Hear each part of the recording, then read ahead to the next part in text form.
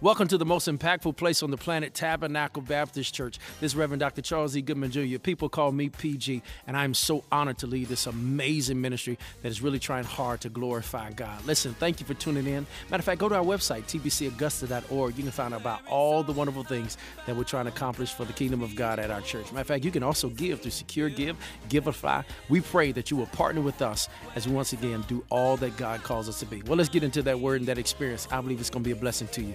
God bless you.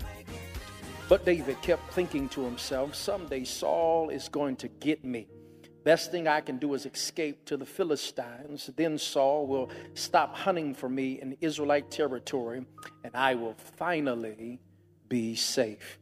Go over to 1 Samuel 29, verses 6 to 11. This is the word of God. So Achish finally summoned David and said to him, I swear by the Lord that you have been trustworthy ally. I think you should go with me into battle, for I've never found a single flaw in you from the day you've arrived until today. But the other Philistine rulers won't hear of it. Please don't upset them, but go back quietly. What have I done to deserve this treatment? David demanded. What have you ever found in your servant that I can't go and fight the enemies of the Lord the king? But Achish insisted, as far as I'm concerned, you're perfect as an angel of God, but the Philistine commanders are afraid to have you with them in battle. Get up early in the morning, leave with your men as soon as it gets light. So David and his men headed back into the land of the Philistines while the Philistine army went on to Jezreel. Once again, 1 Samuel 27, verse 1 says this, but David kept thinking to himself, someday Saul is going to get me. The best thing I can do is escape to the Philistines. Then Saul will stop hunting for me in Israelite territory, and I will finally be safe. For the time which is ours, we continue this sojourn through the study of David. Turn to your neighbor and say, neighbor, what was I thinking? Amen. Lift those hands toward heaven and say, Lord, speak. We need to hear. You may be seated in the presence of God. I want to raise that thought today. What was I thinking? Have you ever had some moments when, in retrospect, you think on some decisions that you made, some connections that you had made, some places and opportunities you took advantage of? Now, in hindsight, in retrospect, the only thing you can really think about that decision is, what in the world was I thinking? Have you made some relationship decisions? Have you decided to do something and you knew good and well it was not in your best interest? You knew that it was not ultimately going to work out for your good, but curiosity got the best of you. Something caused you to do something, and honestly, you're just grateful to be in church today. If the person on your pew knew every decision you made, every place you've been, every person you've been connected to, you would probably be seated on a seat or pew all by yourself. And there's tension with that if we think about it. If we begin to look at life that way, we can suggest that there's sometimes we seemingly put ourselves in compromising positions, all simply because in that present moment we thought we had no other choice. In those moments, we decided to make decisions because at that present time, based on how we were feeling, based on our emotions, based on some type of frustration, we decided to do something we know God would not be proud of. My brothers and sisters, that's what all of us face. That's what all of us oftentimes have to come to grips with. We can suggest and say it was only through the mercy of our Master that we've survived some bad decisions, that we've done some things, Lord knows, that if everyone knew them, and even sometimes you try to act like you didn't do it, but we are grateful that God extended us grace to allow us to go through some things, even though it was not God's will for our lives. And that's what happens in our text as we're continuing this sojourn and a narrative of David. We've seen all that God has called him to be. He's grown a lot since we've seen him being called from the back of his father's house. He's went through some situations, some things that have developed him. We see him on this process and his ongoing antagonist by the name of Saul. And what brings us to our text today is interesting because now he's facing what he believes to be a crossroad in his life. David is tired of Saul's oppressiveness towards him. He's tired of having to go and have to look over his shoulder. So guess what David decides to do? He says, I'm going to go join up with the mortal enemies of Israel called the Philistines. I'm going to leave Israel behind. I believe it's best if I hide in Philistine territory. And my brothers and sisters, what we get here at the climax and conclusion of chapter 29 is we see that even though David made this decision, if it was not for the Philistines rejecting David, when time came for the Philistines to fight Israel, luckily David was released from his obligation, but it's not because he didn't make the right decision. It's simply because God looked out for him. And I wonder how many of us, if we look at our lives, have made some David decisions. How many of us have oftentimes decided to connect and take things and pursue opportunities because in that moment we perceive them to be the best thing? David thought that the best thing for the future king of Israel is to join their enemies called the Philistines.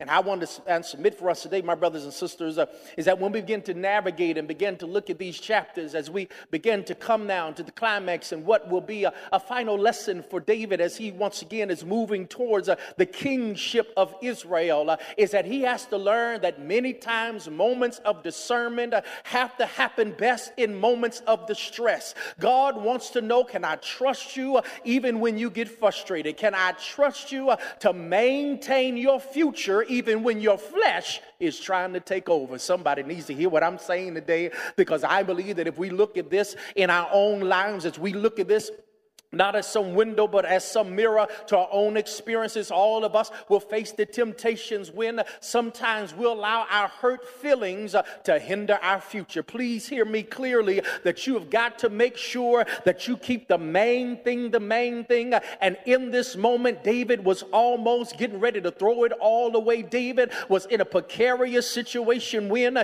he was getting ready to fight his own country by the country of Israel. It could have forfeited every future that God had for David. And in just a few moments, just when the battle was about to begin, God released grace in the life of David. I wonder, is David the only one in church today that can say, you know something about God getting you out of some stuff you couldn't get yourself out of? Aren't you grateful that even when sometimes we're not mindful of what God wants in our lives, that God will sometimes do whatever God has to do, and he will make the plans and the trajectory to take us where he wants us to be. In our text, I want to look at this because I think that if we look at the moves of David as we see him making this plan to join the Philistines, almost losing out on his kingship of Israel, it teaches us some things about how we should make mature decisions and mature moves even in times of distress. And I want to share these for us quickly today, my brothers and sisters. Let me share them with you.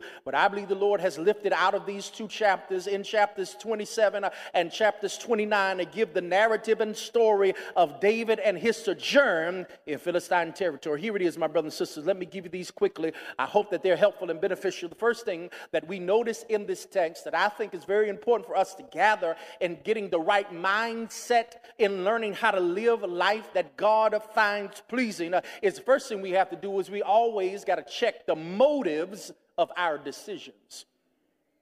What is it behind the decisions that you make? What's interesting as we come to 1 Samuel chapter 27, it opens with that dialogue that David has where David says, I am tired, watch this, of Saul coming after me. He comes to this point where he believes the best course of action is for him to take him, his wives, and his 600 men into the place of Gath and to become subject under the king of the Philistines. His name is King Achish. Now, this is interesting because this is not the first time that David has tried this. If you go back to 1 Samuel chapter 21, you'll note that David at that time was so frustrated from what had happened between him and Saul that he was on the run to the same place, Gath. But yet in 1 Samuel 21, it didn't work out that well. He was still young. He was still trying to peruse forward. He was still trying to go ahead, and he was still early in his maturation. But yet, here we are in 1 Samuel 27, and the Bible says he decides to once again flirt with something that failed in the past. If I had time, I wish y'all would wake up this morning. I would tell you how many of us have oftentimes didn't understand that perhaps the reason it didn't work the first time was because it wasn't God's will the first time. And how many of us sometimes will try to force something to be manifested. And so we'll keep doing it even though we know this is not going to end well. For us, that's David's Gath. The Bible tells us certain things about this text to me because it begins to let us understand where his mindset was in this decision. Now, I submit to you that if you read this, you'll know that if you go back a couple of chapters, even chapter 26, you'll note that at the time Saul has decided not to continue to pursue David. In other words, Saul made up his mind. It's not worth me coming after David anymore. So 1 Samuel chapter 27, David has created a situation where he now believes someone is after him when they're really not. His history, his experience, he's in defense mode. And because he's in perpetual defense mode, he feels, even though Saul has made it plain, I'm not going after David, David is still scared because he is now being chased by ghosts. How many of us have our own Saul ghosts that we keep trying to get away from, and we keep assuming that it's coming after us when, in essence, it has ceased to continue to come after us? Here in our text, it lets us know that David now creates this scenario where he believes Saul continues to want him, even though Saul has ceased his pursuit. A couple things I want to submit to you that I think we can see in this text that gives us some insight, and perhaps you can see yourself in the same moment. First of all, David discussed the decision with himself. If you read the Bible, it tells us in 1 Samuel 27 that there was a moment when the discussion and dialogue that David makes this decision as a lone decision. Doesn't ask anybody else their insight, does not get any other input from anybody else. He decides to have a lone conversation with himself. And since he was the only one in the meeting, he decided to go along with what he approved without getting wise counsel. He went in by himself. He didn't ask anyone's expert opinion. He did not ask any of his men. He did not even ask his friend Jonathan. He did not ask any of his wives. This was interesting because he makes a lone decision, and it was lone and it was wrong. How many of us, honestly, I know you're smart and I know you're intellectual. I know that you've got it all figured out, but sometimes you can suggest that the worst meetings you've ever had was in meetings by yourself. That's why the Bible gives us such great insight when it says there is wisdom in wise counsel, which means I've got to be mindful to make sure that I get the right people in the right situation to give me the right answer for my questions. First thing he did was he talked just to himself. Secondly, notice the doom and gloom that was pervasive in the mindset of David. David says, I'm going to die in Israel. This is interesting because, Deacon Prince, what makes it interesting is, remember, this is the same David that was anointed by Samuel. Samuel told him, you're going to be the king of Israel. Also, this is the same David who was given that same word by his friend Jonathan. You're going to be the king of Israel. Matter of fact, his wives, everyone knew it was a mere amount of time that David would assume the mantleship and the leadership of Israel. But yet, even with that promise over his life, he thought he was going to die. I wonder, because then the question is raised for many of us, just as David in this moment, who is a man after God's own heart, he seems to doubt the word of God. And I know you're not going to say it out loud. I know you're not going to say it so your neighbor can hear you. But how many of us, from time to time, have allowed our present situations to make us forget God's promise in our lives? How many times have we gone through some situations today that made us forget what God has already said? Here in our text, even though David had been anointed that he was going to be the future king, because he was so diluted and diffused and dysfunctional based on his encounter with Saul, he forgot that what God said, when God gives you a promise, it'll keep you through through every pain, through every proclivity, through every issue in you. I wish I had somebody that could help me preach this message because somebody got to know that you can't die with God's promise over your life. You can't perish with God's word over your life. You can't fail when God said you're going to succeed. At some point, what David struggled with is that David was thinking internally instead of remembering what God had already said. He had a long conversation. He said he was going to die even though he had the promise over his life. And here's something else, which I think is the number one reason why he made the bad decision. Because when you read chapter 27 and you read chapter 29, there is no mention of God's name. Matter of fact, the only mention of God's name in chapter 29 was not even by David. It was by the Philistine king Achish, who mentions David's God. Nowhere in chapter 27 or in chapter 29 does David say anything about God. This is intriguing to me. Oh my, what has happened to David since he met Goliath on the battlefield, where he says that I'm coming with you with the power of my God. This is the same one who wrote a majority of our Hebrew hymn book. This is the same one who talks about and gives glory to God. This is the same one who says that it was God that helped him not to take revenge against Saul. But in this critical moment, he doesn't talk about God. And I know you saved, and I know you sanctified, and I know you love the Lord. But most of us have some moments when we don't talk to God. I know you come to church. I know you're in leadership.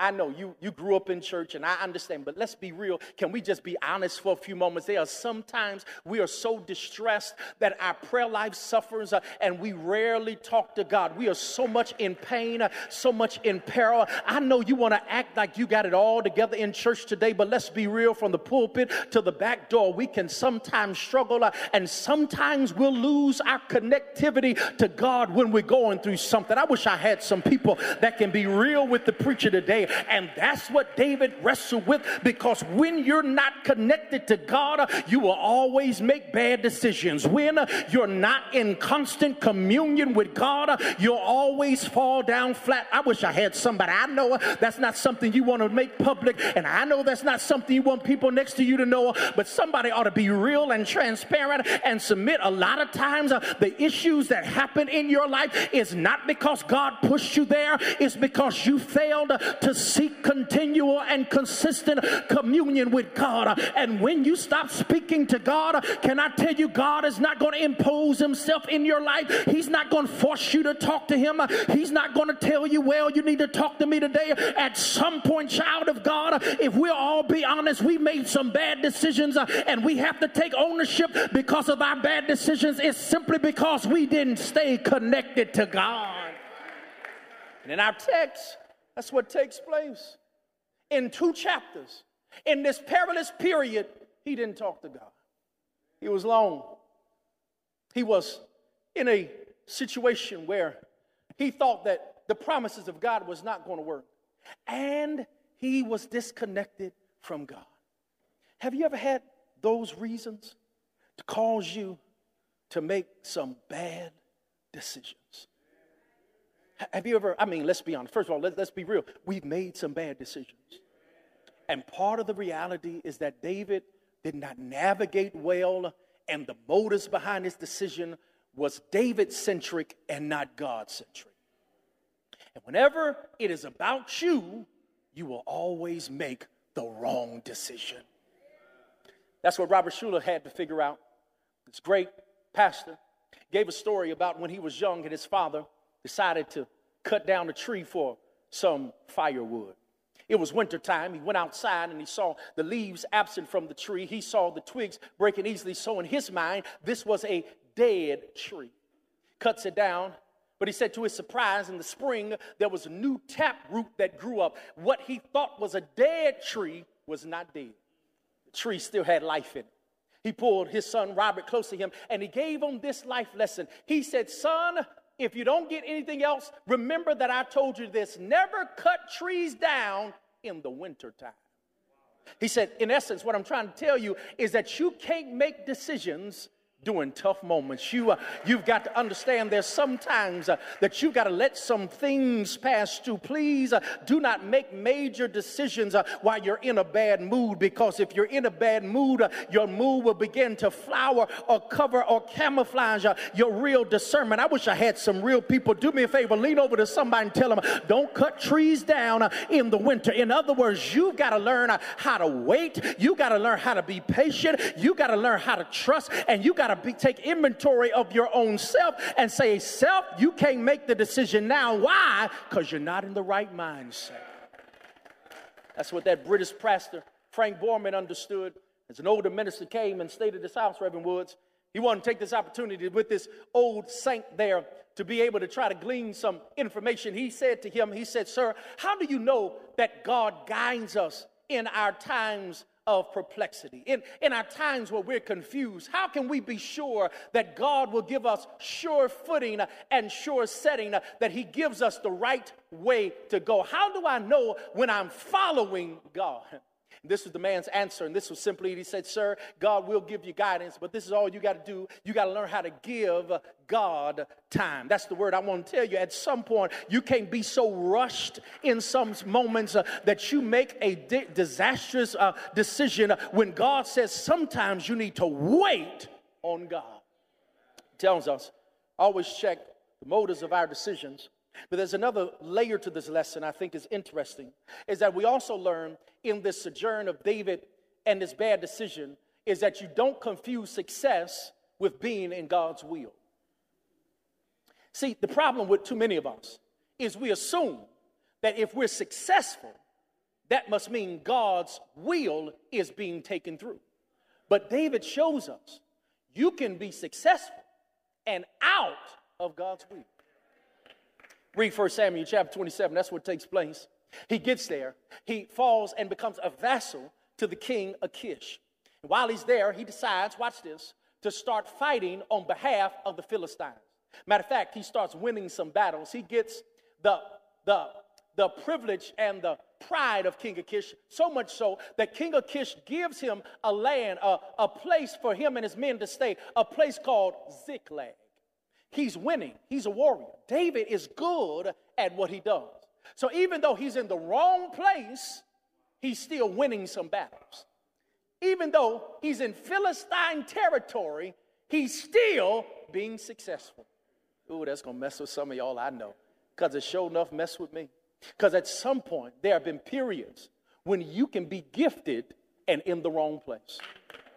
Sometimes your skill set and what God has placed in you, regardless if you're in the will or not, can still be manifested. David was a warrior, and David knew how to fight. Matter of fact, if I had time, if this was part of the sermon, I would tell you that literally he was still fighting on behalf of the Israelites. He was actually fighting the enemies of Judah, but he was lying to the king Achish and growing in favor and stature to King Achish. I can make the argument that he's out of the will of God. He's successful, but he's also being deceptive, because you can be successful and deceptive at the same time. Here, what we see is that God lets us know that there are some moments you got to be careful, because yes, you're gifted. God has gifted you. Bible tells us gifts come without repentance, which means he'll let that thing work and you still be wrong. He'll let you keep on doing what you do because that's just who you are, but still be in the wrong place. He'll allow the relationship to produce kids and do other stuff, even though you know it's not God's will for your life. He'll let you prosper on the job, collect a paycheck, even though you know that job is not in God's will for your life. God will allow you to be successful in places, even though they're not the places of his will for your life. And I wish I had some real people that can look over life, that can testify that has been a hard thing for you to reconcile, because there have been moments you wish God would just let everything stop. You just wish God would let you fail, but God said, no, I done given you the gift. I've given you the talent. I've given you the ability. I'm going to make you be successful, but even though you're successful, don't believe that you're still in my will. Because some of us, we know what it is to continue to make something you know is wrong, try to make it work right. God allows success to happen because God understands success does not equal his will. And just because you are successful at something, You can be successfully wrong.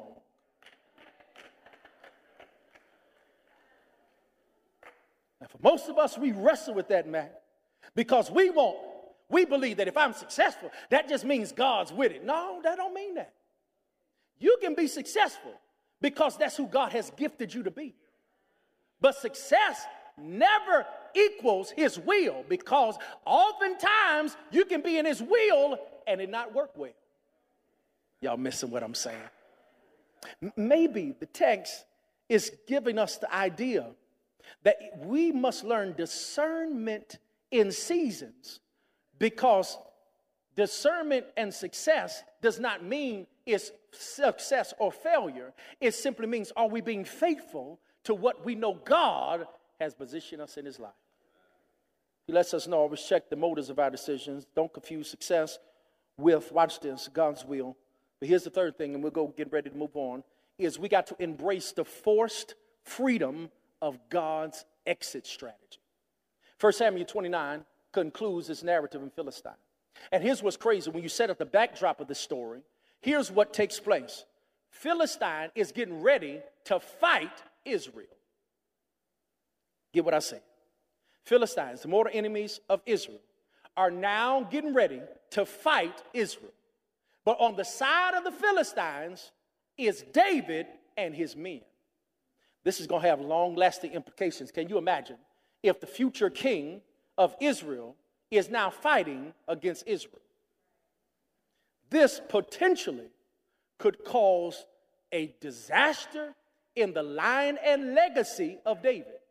But when you read 1 Samuel 29, David is gung-ho in fighting for the Philistines against his own people. He is so clouded. He is so all the way gone that in this present moment, he's truly forgotten the long-term ramifications. Because as soon as the fight takes place, and if David is on the battlefield against his own people, and this is the battle where Saul loses his life, can you imagine the blowback on David? How can the future king of Israel be fighting against Israel? But he is so ingratiated in this moment that he's not thinking straight, and he's ready to fight for Philistine. But when you read the text, here's what's crazy. Text tells us that Philistine commanders have now decided they don't want David fighting on their side. It's the internal commanders of the Philistine army who go to King Achish and say, look, man, we ain't fighting with him. We done heard the song. Saul done killed his 1,000. David done killed his 10,000. No way. We're not fighting against Israel with David. He's going to turn on us. We need you to get him out of here. King Achish then has to go to David. And when you read the text, it tells us he goes to David and he now tells him, look, man, you've been good to me. You have been a perfect man, no flaw to me. But the commanders say they don't want to fight with you. And since, according to our government, it's a voting structure, I got outvoted. So this is what I want you to do. I need you and your men, to leave early in the morning before the battle starts. And the only reason is because they don't want you on their side. Y'all missed it. I thought I wouldn't have to work hard today. David didn't want to go nowhere. David was settled. He was ready with his 600 men to fight for the Philistine against Israel. But it was the Philistine commanders who made a decision that they were going to reject David because they couldn't trust David fighting on their side. When King Achish goes to him, he says, look, man, I wish you could fight for us. But because they have rejected you, your rejection means you can't fight in this battle. I see why you can't shout. I understand. I'm with you. I'm your man 50 grand. Because anytime we hear rejection, we always put negative connotations to it. Whenever we get rejected from something, we assume that it's a bad thing. But our text gives us that there are some moments God uses rejection for your benefit. That sometimes God will allow some situations and some people to get rid of you even though you didn't want to go nowhere. And now in hindsight, it was the best thing that ever. I wish I had time. Y'all ain't gonna shout over it, but I shout over it. Perhaps if we begin to understand that there is grace in rejection, God was going to use the rejection of David to rescue David, to purpose David, and promote David. Why? Because David was not going to get out of it by himself, but God had to create a scenario of rejection in order to get David from making a bad decision. And I know this is hard to close a message on, especially for First Sunday, but can I get somebody to shout over every moment you got rejected? Can I get somebody to give God praise for every job that rejected you, every individual that rejected you? And now in hindsight, it was the best thing that ever happened to you. I wish I had some people. That's all I got, because I want you to know that God can have grace in rejection. God can use grace not just to sustain you, not just to save you, but also to help you survive. Somebody knows what I'm preaching about, because when you look over your life, you are thankful that God dragged you out of some situations. It's not because you wanted to, but because God in his sovereignty, his mercy, and his grace decided to deliver you when you couldn't deliver yourself. I wish I had time, but somebody ought to thank God that he will sometimes allow rejection to be the best thing that happened to you. Somebody don't believe me. If you don't believe me, I know you may not shout over David, but there's another man that got rejected. Matter of fact, they said he was a stone that the builders rejected. His name is Jesus Christ. And I've come to understand that if you ever been rejected in life, that oftentimes God uses rejection to bless you better. Everyone standing, I'm done. I'll help develop it. And that's what's crazy about the text, is David didn't want to do it. But God created a scenario that forced him to get out of that place. And I know you're not going to say it out loud, but as I began to ponder and think through this, as God was just wanting me to share this didactically today, because I think all of us sometimes face the perils of our own decisions. You took the job and you knew that wasn't God's job for you. You connected with that individual and you knew that was not God's will for you. And here, if you don't shout over anything else, this was shouting me. I'm grateful that I got a God that saves me from me. Okay, I know y'all couldn't shout over that. I know. I got it, because I forgot. 7:15, y'all perfect. I apologize. I'll say this for the later. But man, that's amazing to me, Deacon Brown, because oftentimes we think about our haters and we talk about our eternal opposition. But many times your greatest enemy ain't that hate on your job. It ain't that foe or foil at school. No, it ain't that. It ain't that family member you don't want to see at the family reunion. That ain't your enemy. Your oftentimes greatest adversary is ourselves. And I know we ain't going to say it out loud, but some stuff we willingly get into. Okay, let me see if I can go on this side, because y'all acting real bougie on that side. There was some stuff, honestly, I willingly decided to do. I was in it all the way. I wish I had some people to be honest. And it took God saving us from us. Some of y'all ought to look back and say, man, Lord, I dodged a bullet on that one. Woo! I don't know where I would be today if I... And that's sometimes what life is. And many times, if we be honest about it, I was wrestling because I didn't know what to tag this sermon. I was going to call it, I almost lost it all over that. Because honestly, in that moment, he forgot he was the king. And when there is a loss of identity, you will make decisions beneath who you are. That's why it's imperative and important that you continually remind yourself who you are in God. Because when you remind yourself who you are in God, it go ahead and take some things off the table. When I know who I am, and I know who God has invested and entrusted me to be, there's some things that are non-negotiable. That ain't even worth my consideration because I know who God wants me to be.